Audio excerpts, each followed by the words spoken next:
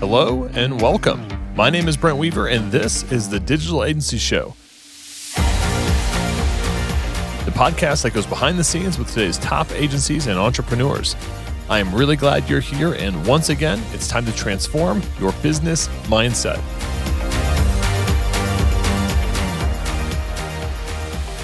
Hey, what's up, agency owner? If you're new here, I've got a free ebook on how to scale your business to multiple 6 and even 7 figures by overcoming your dependency on referrals, doubling your profit per project, and removing yourself as the main bottleneck in your business.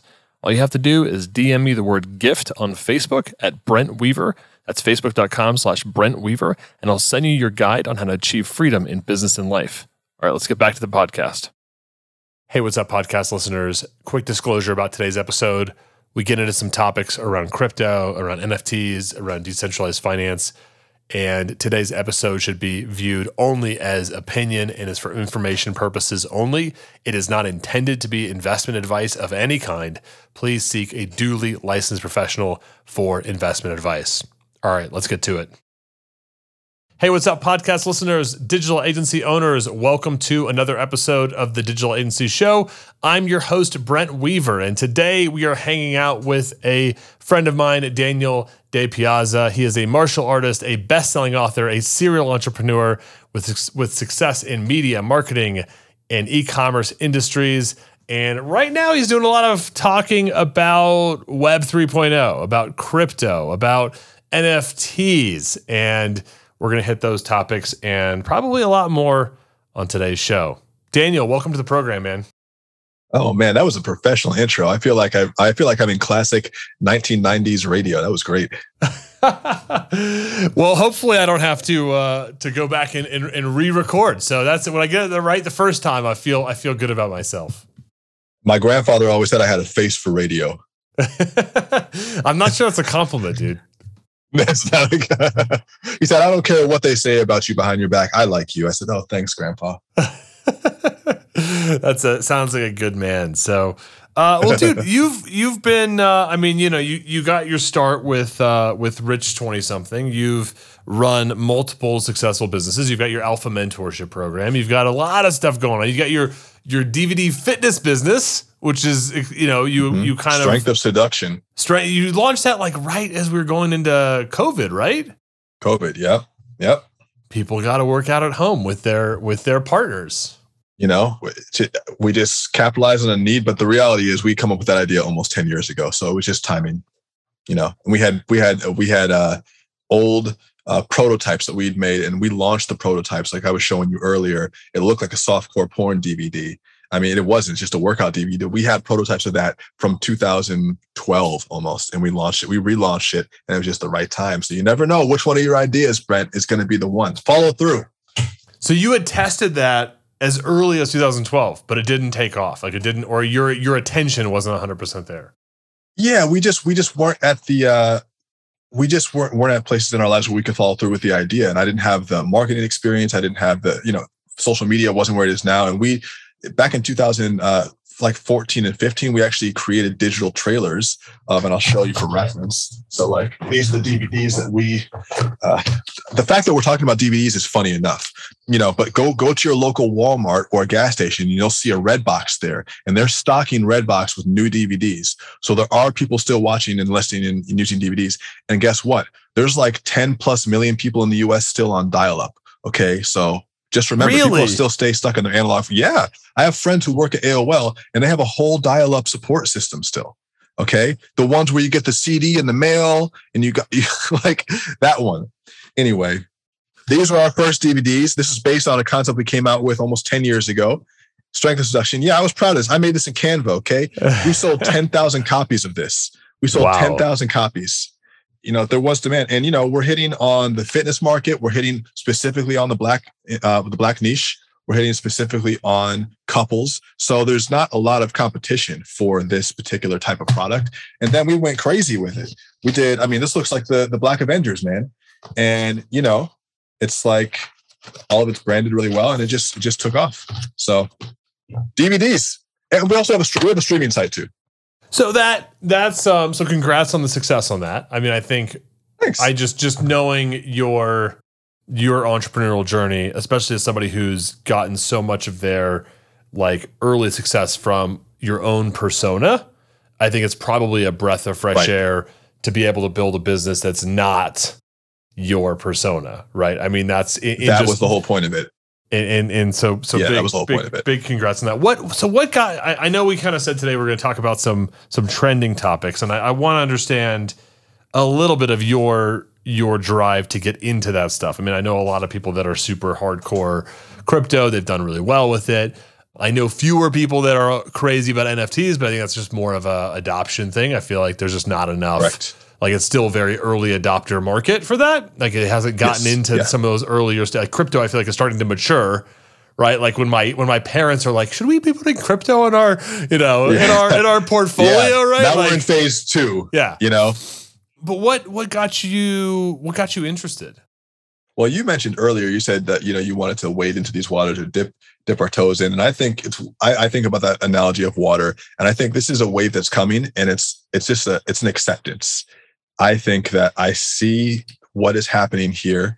And when I talk about new wave, one of these pillars is this financial and economic change. It doesn't mean that dollars are going to go away. It doesn't mean that centralized banking is going to go away or all this stuff's going to completely implode. I don't have an anarchist or a completely nihilistic view of things. I just think that it's inevitable that there are going to be big changes in the financial industry and in the economic industry based on the fact that we want and need more reliable currencies. Bitcoin being the first of the currencies which are, able to be transacted on the blockchain, which is a whole new type of technology that, is just in its infancy. We also see that quantum computing is on the way up. We also see that AR and AI are on the way up. So when I say a wave that's inevitable, I think this technology is like an organism, going to be born whether we like it or not. And I am choosing to accept it wholeheartedly and say, I'm going to learn about this. I'm going to study smart contracts. I'm going to learn a little bit of Solidity and code a bit. I'm going to learn about the industry. I just want to be involved. Like I wasn't, in the 90s and 2000s, I wasn't old enough to really be actively involved in building those things or contributing or investing in those things. And now I'm like, oh, wow, I'm actually alive, alert in my prime when this is happening. I should be paying attention, Yeah. So just the nature of kind of setting an intention almost, right? I mean, I think a lot of people are they get wrapped around the details of like, oh, what should I, and should I spend money, should I put money on Bitcoin or not, or whatever currency, but making a choice, an intentional choice to say, well, who knows what the next currency is that's going to explode or what, NFT is going to explode, but just setting an intention of saying, I'm going to get into this. I'm going to put time and energy into learning and putting money into it, right? Yeah, my strategy for my portfolio in crypto is pretty much the same as that. I am a fan and a believer in the market. I don't know which ones are going to be the hot ones. I pretty much think Bitcoin is going to continue to do well over time. It's volatile in the short and medium term, but I think it's less risky than the dollar in many ways in the long term. So volatile versus risky is a term we have to become familiar with, or differentiation we have to become familiar with. And but if you look at just the value of the dollar since we switched off the gold standard in 1971, the value of the dollar has gone down continuously. And prices have gone up over 7x since that time. A loaf of bread in the 70s would have been 25 cents, and now it's $5. So do the math.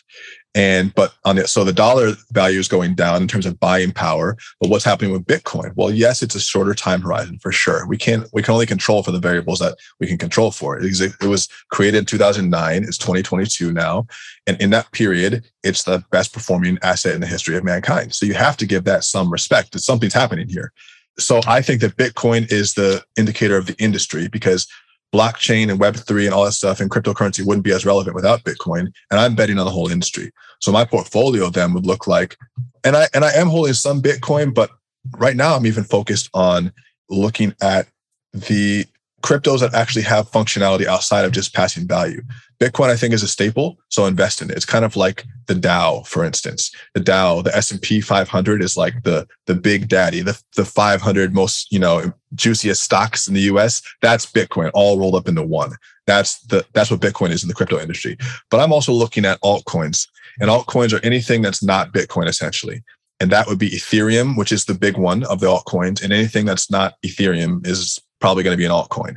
And the reason why I'm interested in these is because these have functionality to actually create and program and share information on the blockchain.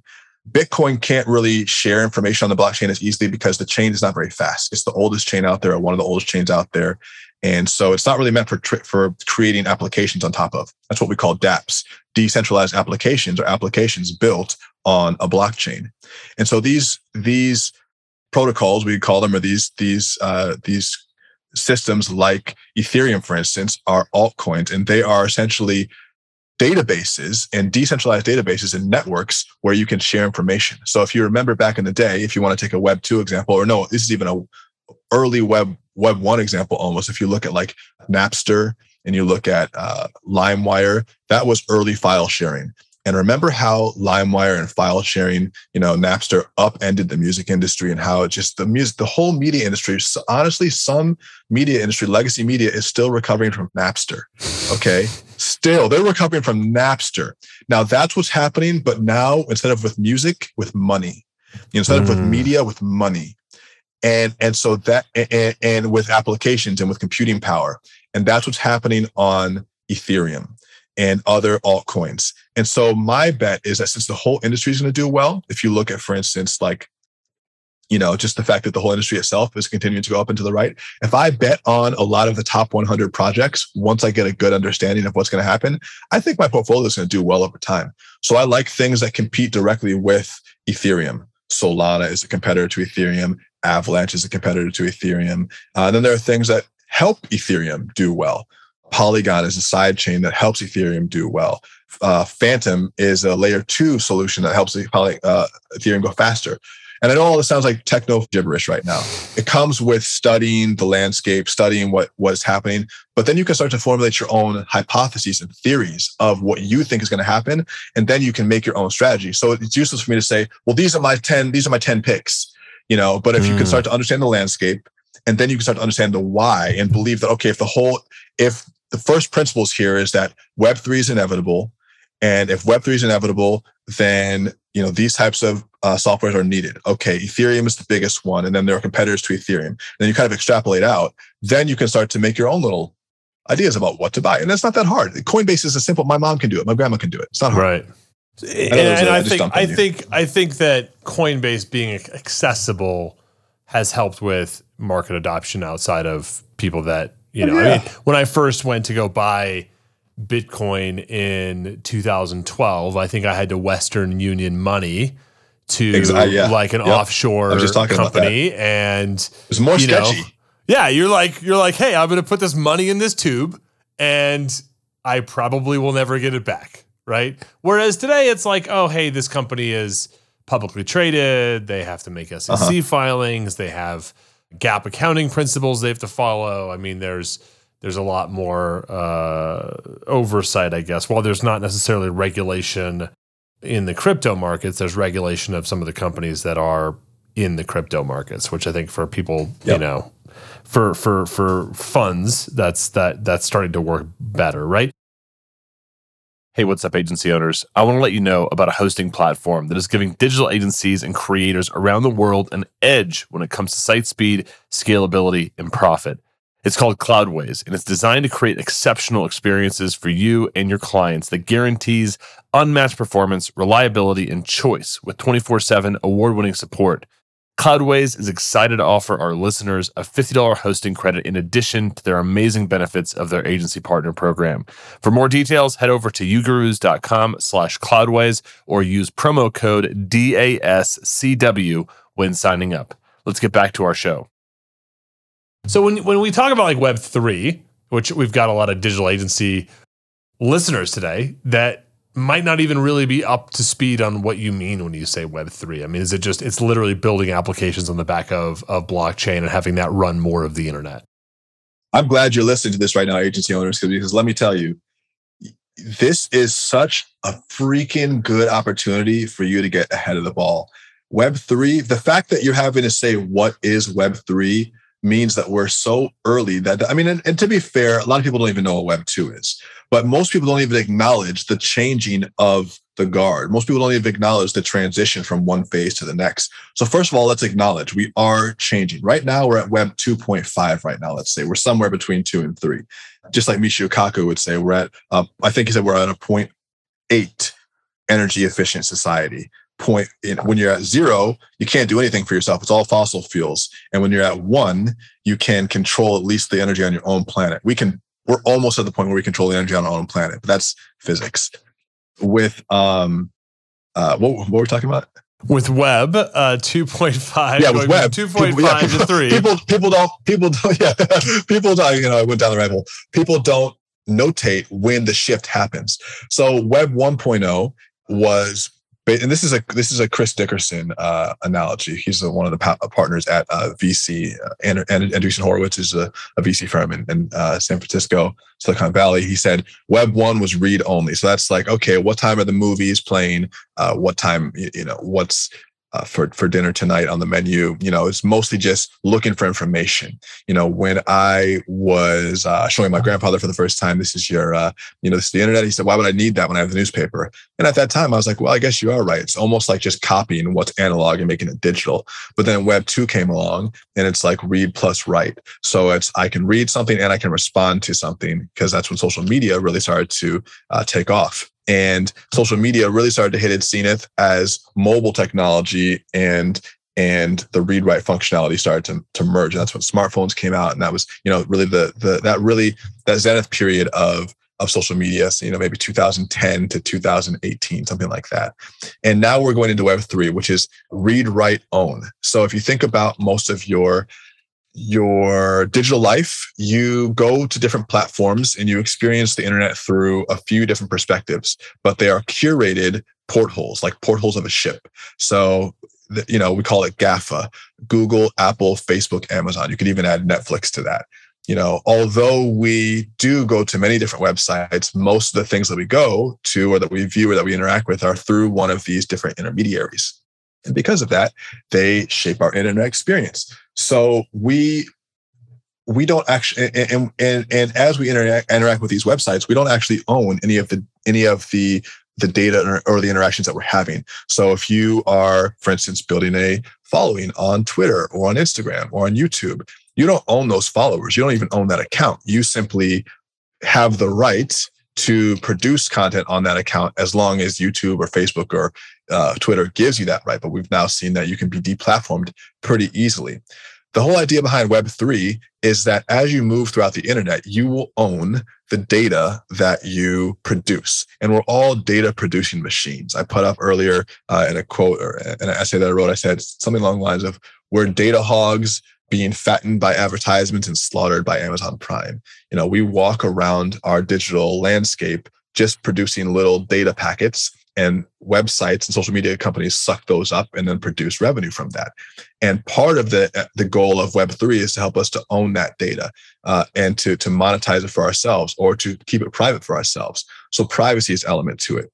Another element to Web3 is speed. So we know that there's unnecessary lags in the transaction speed of certain things, especially when it comes to money.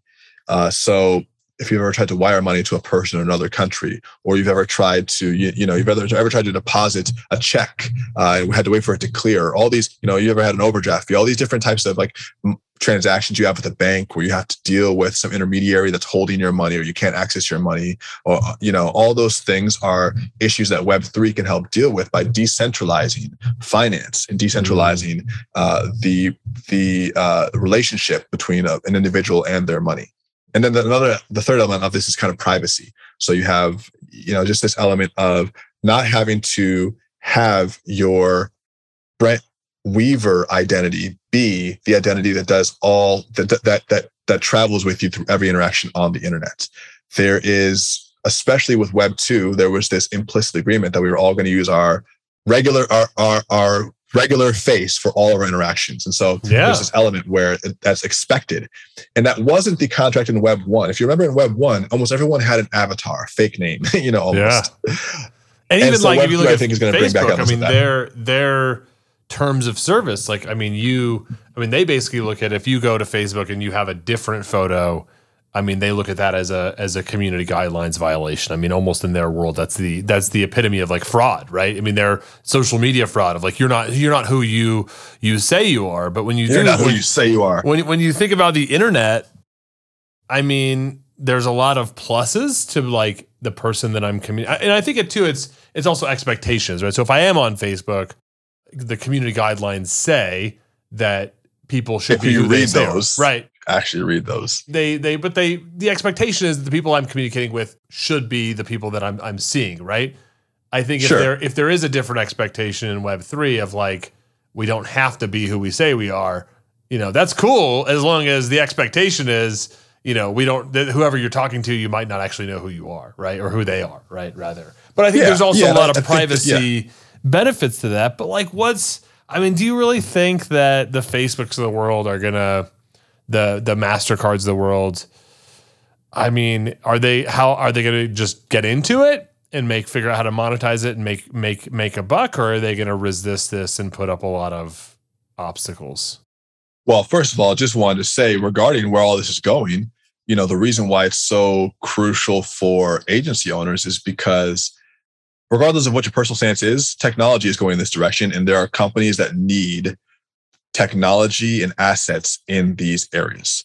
So whether it's developing these technologies and assets or working with other companies who service these industries or doing promotion and marketing for these industries, just realize that a new industry is being created so you can take part in that inevitable economic boom, whether or not you are on board with what's happening with Web3. Like this is a very lucrative space, and there's going to be less expertise in it because it's a whole new chapter. So you have to have experience in the space to be able to create value, and everyone is short on experience. So if you dive in and start to do some work, for instance, with these NFTs, with these DAOs that are being created, a lot of companies want to do this, but they don't have anybody who knows how to do this. And if there was a team that could help them to launch these things, that could be valuable.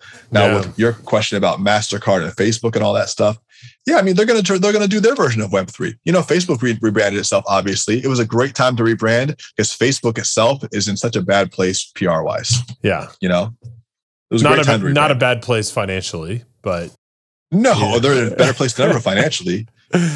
But morally, they've been in the hole for a while, and they'll continue to be corrupt as all. I recently went through.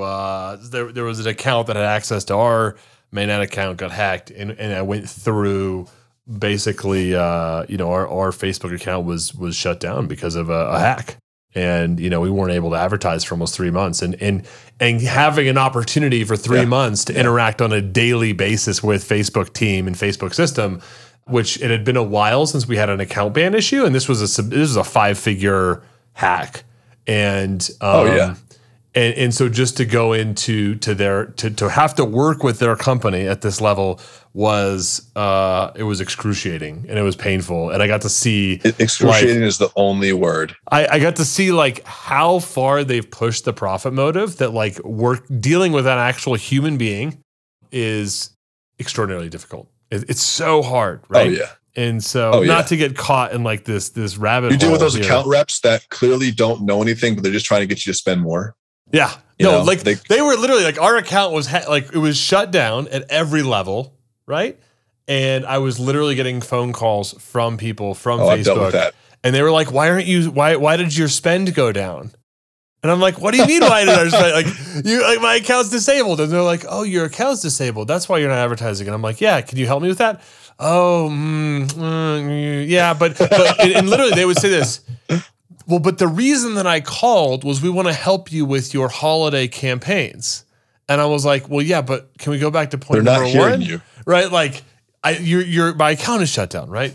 And so obviously these companies, they'll figure out how to make money. I think that's my takeaway there. But no, dealing with Facebook is excruciating. Any big company that turns into a giant phone tree is excruciating. They all do that now. You can't talk to any freaking humans anywhere.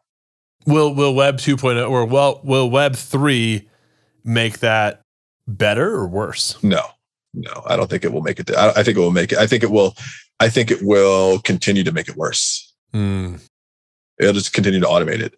So thinking about, you kind of brought up some some stuff around how agencies can get in and start to learn about this, which I think is awesome advice. Because I mean, it kind of brings me back to like social media. I mean, 2007, 2008, 2009. Yeah, remember when we were building for being a Twitter management? It's like, come on. Yeah, but like, and everybody, I remember as an agency, right? We were building websites and like getting people to invest in social media was very painful, right? But then at the same time, some people made some predictions that were just like woefully wrong. I remember a guy sitting with me at a party and saying, he was like, Brent, in 5 years, people aren't going to have websites anymore. They're just going to have Facebook pages, right? And I was like, I don't think so, but whatever, right? And I think we've seen it play out, right? A lot of people invested a ton of money in their Zuckerberg would have loved that. I mean, but some people do run businesses kind of in that way. But I think people have also found out that when they invest in these assets that they don't own, that changes can be made. Remember this if you're listening. Tokens are the new website. So tokens are the new. Tell me about that. What does that mean? If you have a token. Well, a token is a unique smart contract that signifies ownership or participation or anything the creator wants it to signify. And tokens are created by companies almost like brand value ads. If you go to, for instance, I used to go to Toys R Us when I was a kid, and in the 90s, they had these Jeffrey dollars, and these are dollars that kids could spend at Toys R Us. And you can only spend it in the store. And so if you have these Jeffrey dollars, you're going to go back to the store at some point and spend them. And you'll probably spend more while you're there. But it's loyalty points, essentially. They have that at Starbucks. Starbucks changed the whole business model with their loyalty points. My mom is obsessed with her loyalty points on Starbucks.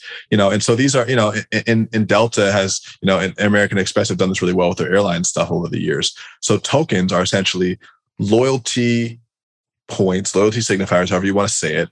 They can be equated to real money. They can be used in different ways when interacting with that company.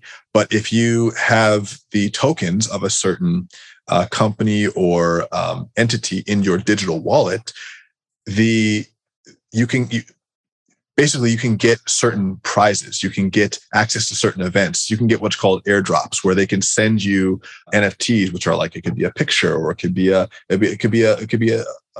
pass, or it could be a link to a private seminar. It could be all these different things. And you can only get these airdrops if you have a token from that company or brand in your wallet. And so tokens are going to be, you're going to need to use definitely a language like Solidity, which is the code language for Ethereum-based smart contracts, and that's on the back end.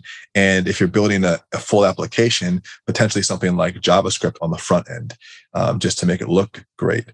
And those two things combined, you can make an application and a token. And it's actually not hard to make it all, but the whole development of it will take some work. But that's the new website. That's the new website building.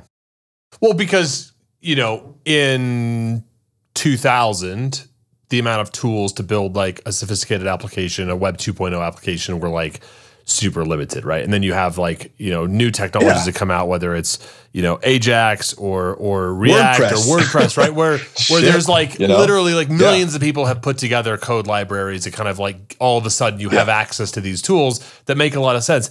I feel like some of the stuff you're talking about, right?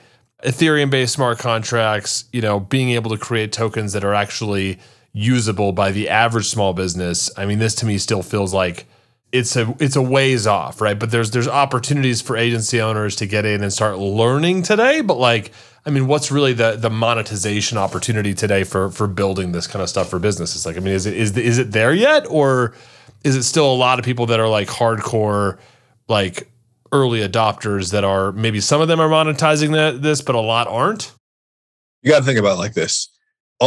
So just look at who's already jumping into this market of, let's just lump NFTs in with this, because NFTs are also smart contract based assets. We can go into deeper definitions of that later, but smart contracts, Ethereum based tokens, things like that. tons of big brands are really getting involved in these types of product testing, from Nike and McDonald's and Burger King and Windows and Sony, and all these huge brands are essentially co-signing the fact that this technology is here to stay by participating in this new marketplace. And I would say that a lot of those companies have in-house teams, but if they are creating this type of material with using Web3 technology, that's going to influence other brands as well. And you either might be able to find some really high-level work with brands that have lots of money and want to move into this space, and that number is certainly going up and up as time goes on. Or you can focus on, one or two rungs down the ladder for the companies that will be directly impacted by this stuff. And I don't think like the average business is going to be using tokens to interact with on their business. But I think that you should also remember that people might not even realize that they're using smart contracts in a few years. They might just be using them, but they're not thinking, I'm using an ERC Ethereum-based token on the blockchain. Well, I think just like, you're not for thinking adoption, about, that's what it's going to take, right? People aren't going to, people don't think like, oh, I'm going on Facebook right now. They're just like, they're creating whatever random. I'm going on PhD right now. A better analogy, right? People aren't like, oh, this must be the like React 6.0 like stack or whatever, right? They're just like, ooh, this is smooth. That must be that React. this is just a funny cat video, right? Yeah. So that could happen quickly, So I would just be aware of that space. I used to remember, I used to laugh at James Altucher, who's a blogger, has these stories about how back in the day he would do websites when Web 1.0 was starting up, and how he would charge ridiculous amounts of money to do like a website for HBO. He's like, oh, it's going to be like $400,000. We got to get the JPEGs lined up, and it's just like, but that's kind of that could be you, but with Web3. Yeah, Do you find? Yeah, and I mean, I have heard of some people like working in kind of more of these like trending topics within the agency space around AI, around crypto, and I mean, I think it's been hit and miss, right? There are some people that I know that have moved into this space and are making a lot. There are some people that have kind of moved into this space and it's almost an obsession of learning, right? They're learning a lot about it. Yes. They're very involved in the communities, but I am watching them struggle to like get people to spend money on it because there is not mass market adoption, right? And maybe they don't have inroads with McDonald's or Nike. So I mean, how without having Nike as a client, I mean, how do you bridge that gap? How do you monetize into something like this? Yeah, I mean, I think you also have to draw a line between, are you an interested consumer who wants to learn as a person, or do you want to make this into your business angle? Because that's different. And you might be interested in it as a consumer and really want to funnel money from your existing business into crypto to start learning, but that's not the same as making it your audience. And I think for the audience, I think a smart angle to look at is, well, depending on if you're technically skilled, obviously you can build stuff. But I think marketing is a good angle. That's where my expertise is. And I know it's a non-technical road. And it also relies on a lot of the same fundamentals as traditional marketing if you can launch projects, help people launch projects. But what I would recommend is that within the space, and this is going to require you to dive in more. So you're going to have to be passionate about this and really like it and really, really enjoy reading this stuff. But I would encourage you to look for very specific types of projects that you can get involved with. I would first start doing projects for free because you don't know what you don't know about what's different in this space. And I would like to see you get a few wins under your belt in the Web3 space before. It doesn't mean that if you're an experienced agency owner, you can't charge. I just think it's good to know what you're dealing with. Yeah. Hey, what's up, agency owners? I want to tell you about one of my favorite white label partners, E2M. They can help with all your website design, web development, SEO, and content needs for your client projects. This includes WordPress, WooCommerce, Shopify, BigCommerce, Webflow, Duda, SiteGlide, custom PHP applications, and much more.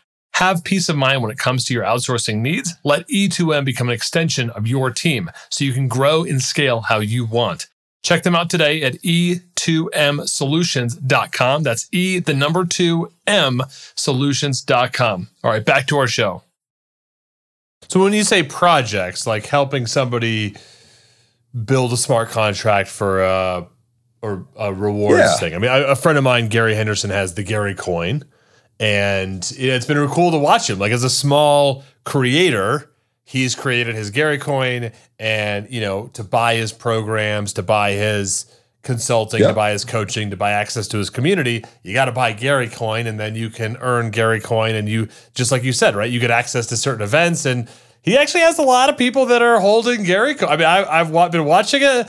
It's a good idea. I saw it come through initially, and I was like, "This isn't going to work." And then I've watched him like grow a community of like 3,000 or 4,000 creators that are content creators that are. I'm doing that too. I'm working on that right now. So I mean, it's funny because I hear, and I know a lot of people. I know for a fact there's a lot of people listening to this episode that are like, "Yeah, this isn't going to work for me or whatever." But I'm seeing people kind of start to, some of the early adopters seeing this, and it is helping with some explosive growth. I mean, for my friend Gary, within a year to go from no followers, I mean, very limited, to tens of thousands of followers, and then also having thousands of people in his community of creators that are all in there because they're buying access through a token.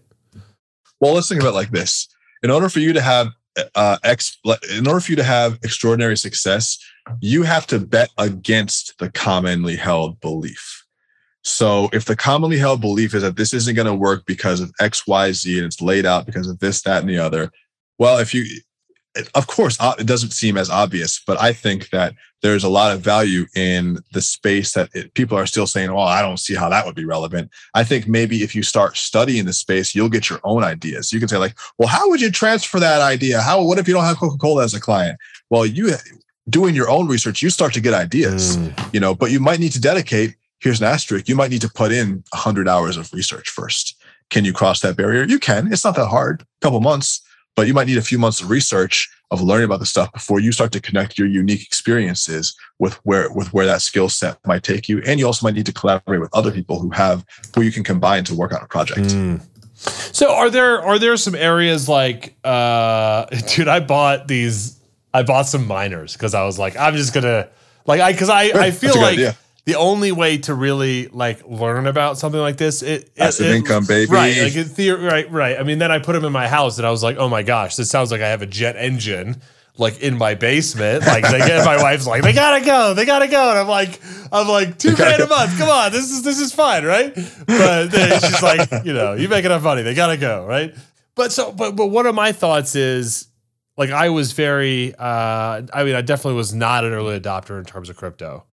But I also realized the only way for me to really learn about it was to have some skin in the game, whether that was like investing in crypto and at least just following it, right? Pulling up Coinbase and being like, hey, has it gone up or down? And having that a little bit of emotional connection to it, right? All of a sudden I'm like reading a little bit more, a little bit, right?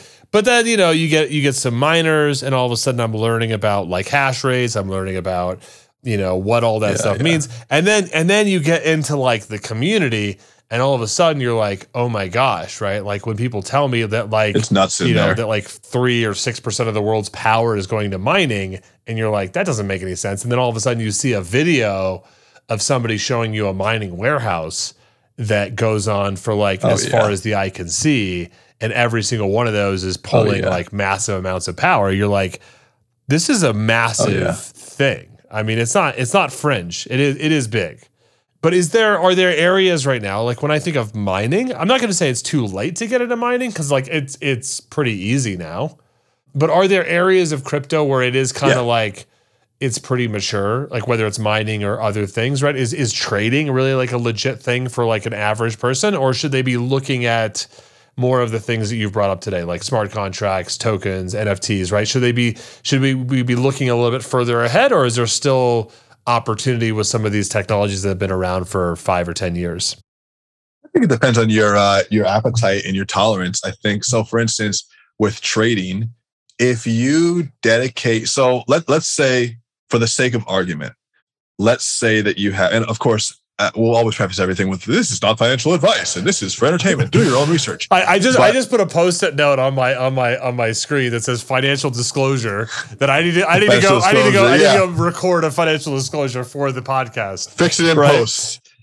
Yeah, no, of course. But I think there's an argument to be made that if you start with a decent amount to invest, maybe $10,000 or $20,000, which is a lot of money to most people, but it's not a completely life-changing amount of money. If you start with that amount of money, I think that you can learn how to trade and have enough margin to make mistakes, but become successful in the crypto trading market through just watching what happens with transactions. And if you spend a lot of time on it, I think you can get good. And the way to get good trading is you really have to be dialed into the communities where you're getting in on early projects. Because, for instance, if you look at like Solana is, I don't know what it's at right now. It's at like maybe 150 or something like that. At the beginning of last year, it was at 5 cents. And you start to, like I was saying in the earlier, part of the show, you put together your own thesis for what your philosophy is around it. And if your philosophy is, all right, well, Ethereum and its competitors are going to continue to do well because smart contracts are going to be the next technology. If that's your thesis, and Solana is that one of the direct competitors of Ethereum, then if you saw that at the beginning of 2020, you might be liable to put $100 to $300 to $500 in Solana. And that $500 by the end of the year, if you put it in January of 2020 or 2021, would have been like, $250,000 by the end of the year. And that's that. You can't get that again with Solana because, you kind of missed that ride with Solana. I didn't get that ride. I wish I would have. I didn't get it, but I still invested when it was going, when it was doing okay, and now it's doing a little better. It's gone back and forth. But you can find other things that will happen like that, and there will always be more. And the industry is young enough where you'll still be able to take some rides like that, but it takes a lot of research. Trading is in, I think. I think mining, it's not completely out, but I think Bitcoin mining is out for the individual. It just takes way too much power. The award for, so you can pool your computer power with other computers via like a virtual node, I think. So you'd have to have a dedicated computer. You could do it, but I'm not sure if it would make you enough money or worth the amount of money that you'd be spending on powering it. But you can mine for other things like radium and other types of things, and you can always convert that stuff. I don't know if the numbers match up in terms of if it can make money, but I think it can. And I have some friends who are doing it and are doing it successfully. Yeah. I mean, I do know a good amount of people that are doing mining at small scale and also large scale, but I also feel like the general consensus, I mean, it gets harder or whatever for it requires more.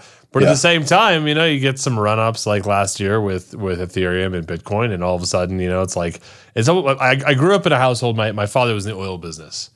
And I see a lot of similarities there, right? Like, it's like, oh man, there's not going to be any oil left in the world, right? And then all of a sudden the price of oil goes up and people go, well, hey, I could get a little bit more creative with my, exploration techniques.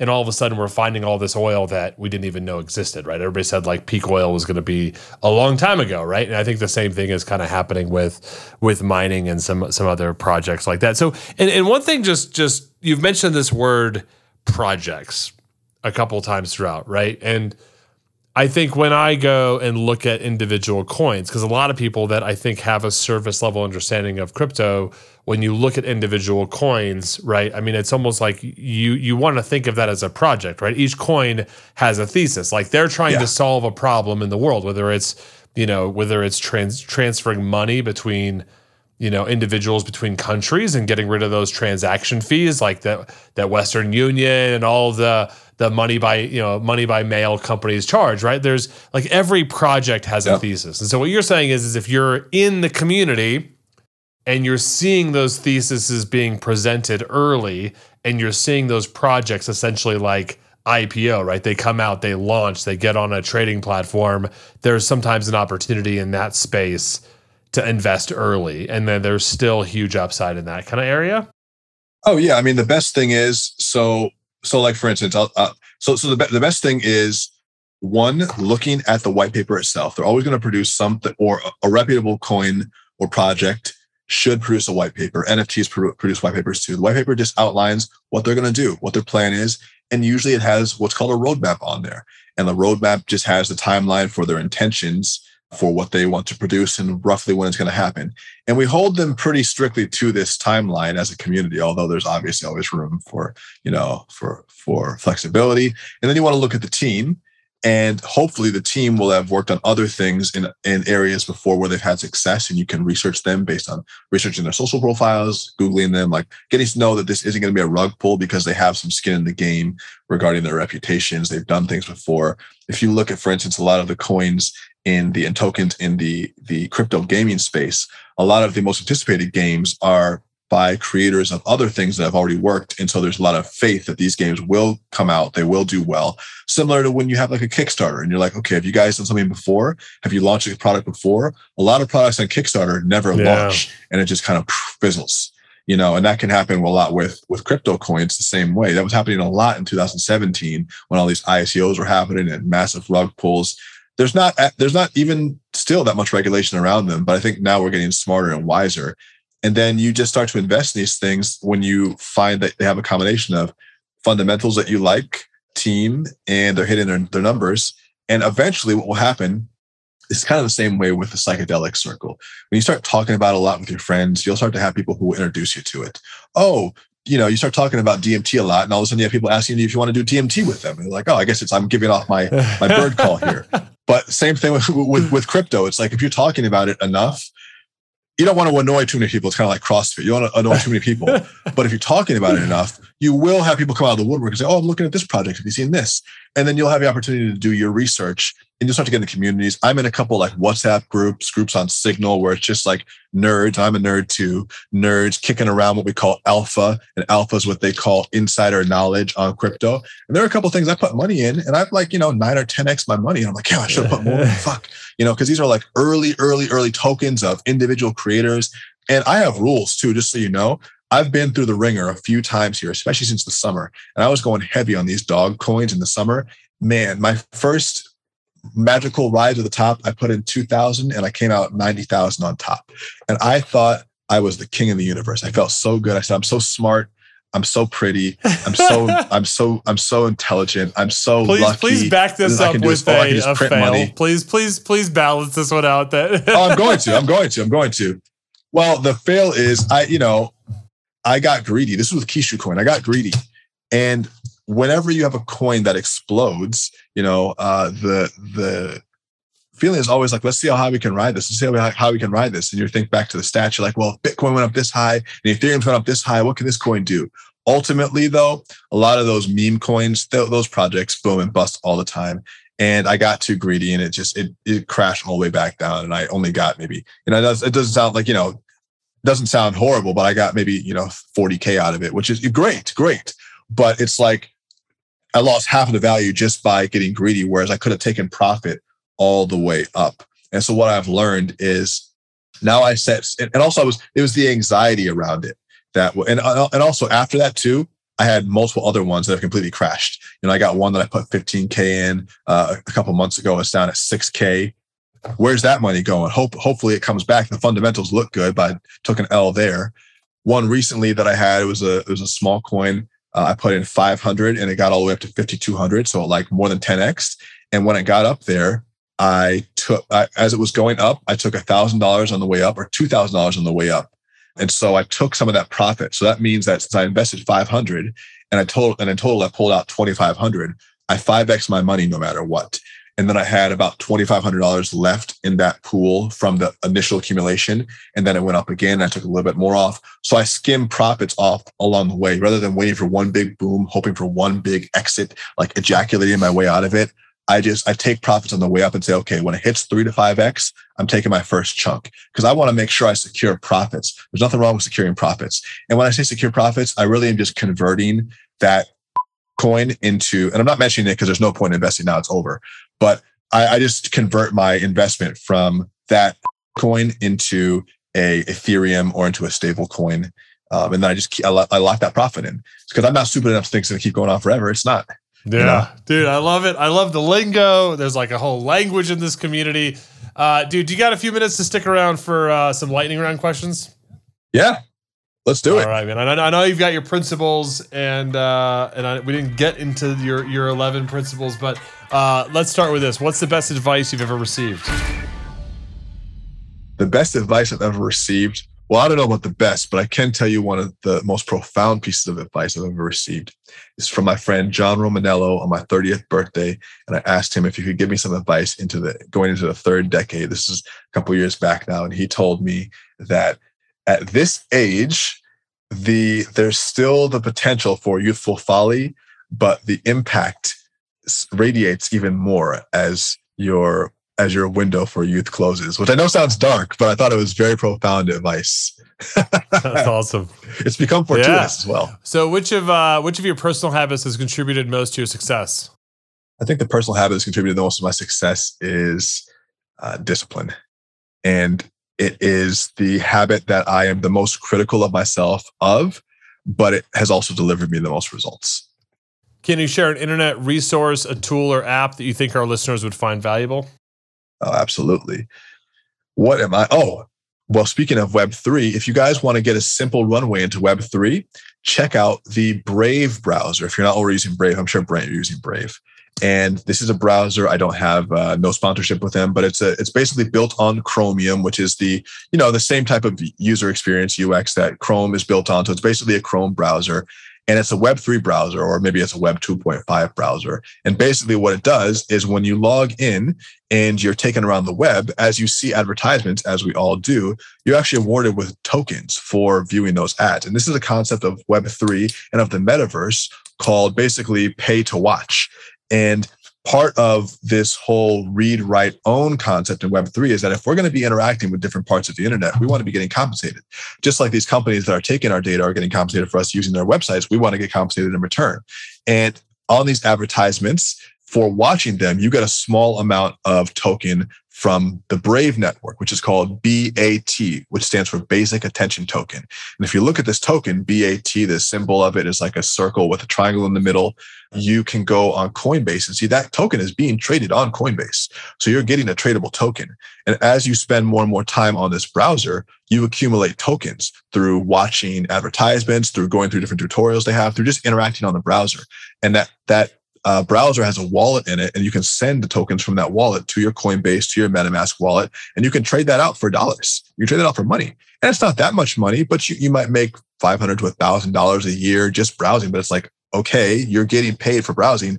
And there are other features too in that browser. It's very secure. So I will go to brave.com and download the Brave browser. I highly recommend it. It's a great browser too. It's a fantastic product. You don't have to sacrifice on the quality of the browser to get this benefit. That's awesome, man. I love it. I don't know much about Brave, and I appreciate the recommendation.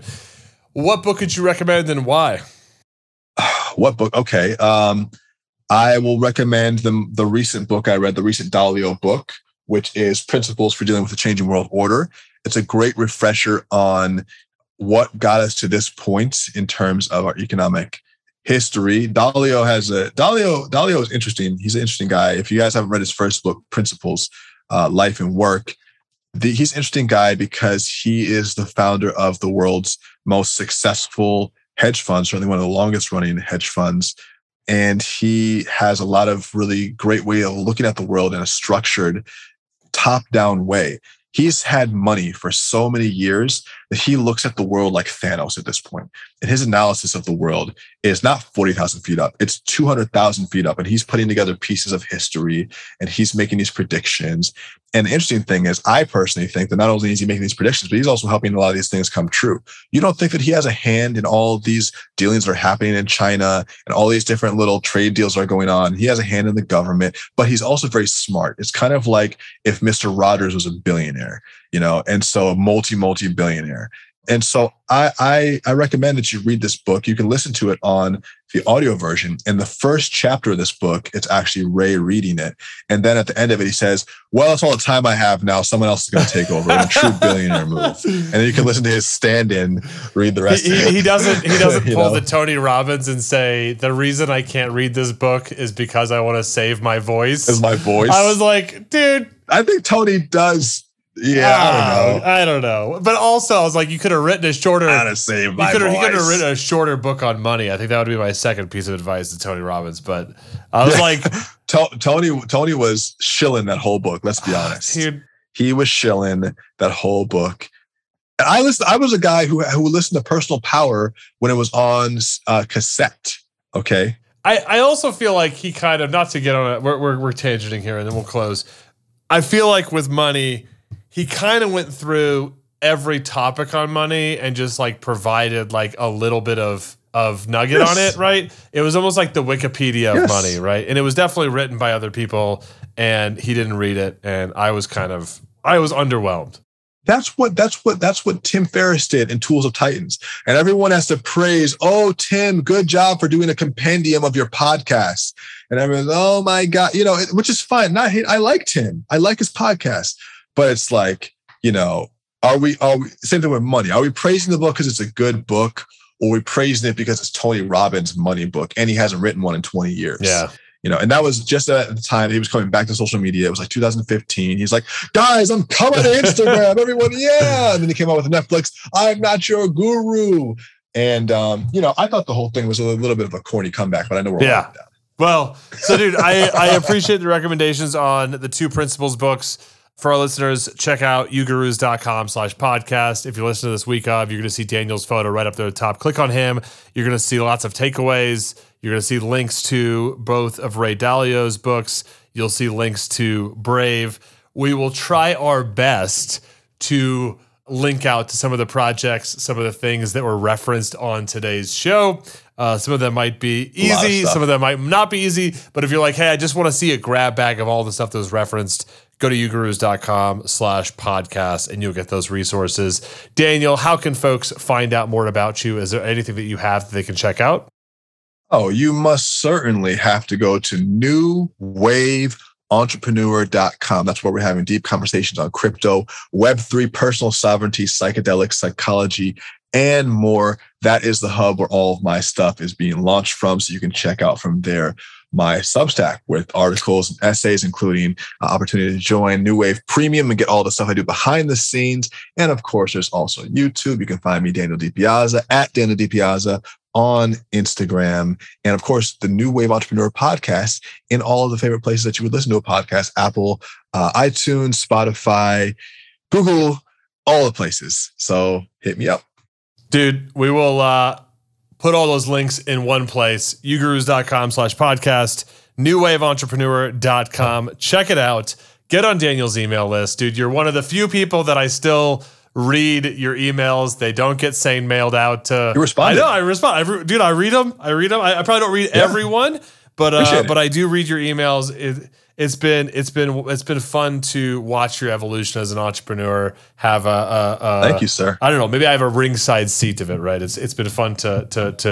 That's to right. view. Well, I remember you helped me through one of my first launches on Rich 20 because I was like, man, I did this webinar and this way. You're like, oh no, go back and do it like this and try it like this. And I will give you credit. You gave me, I believe it was you. I think it was you. You gave me one of the best ideas that I still implement to this day. Do you want to? I know what it is. I know what it is. You know what it is? Do you want to share your trade secret? The cart closed scholarship? Is that the Yes. Yes. Well, bro, that idea has made me so much money. I can't even calculate. I love that you're still running it. So much. It blows people's mind. Well, I can. I'll get my address in chat. You can. I'm just kidding. Yeah, dude. I'm glad that send me your Ethereum address. There we go. I'll send you my Bitcoin wallet, dude. Thanks for. Dude, I know I mentioned to you. I thought we haven't talked about this stuff on the podcast yet, and I've been watching you delve into this, and I was like, man, I'd love to have you come and just riff on this for an hour, and I think we've successfully done that, and I'm hoping that our listeners are swimming a little bit in excitement and anxiety and trepidation, right? And the tide is rising.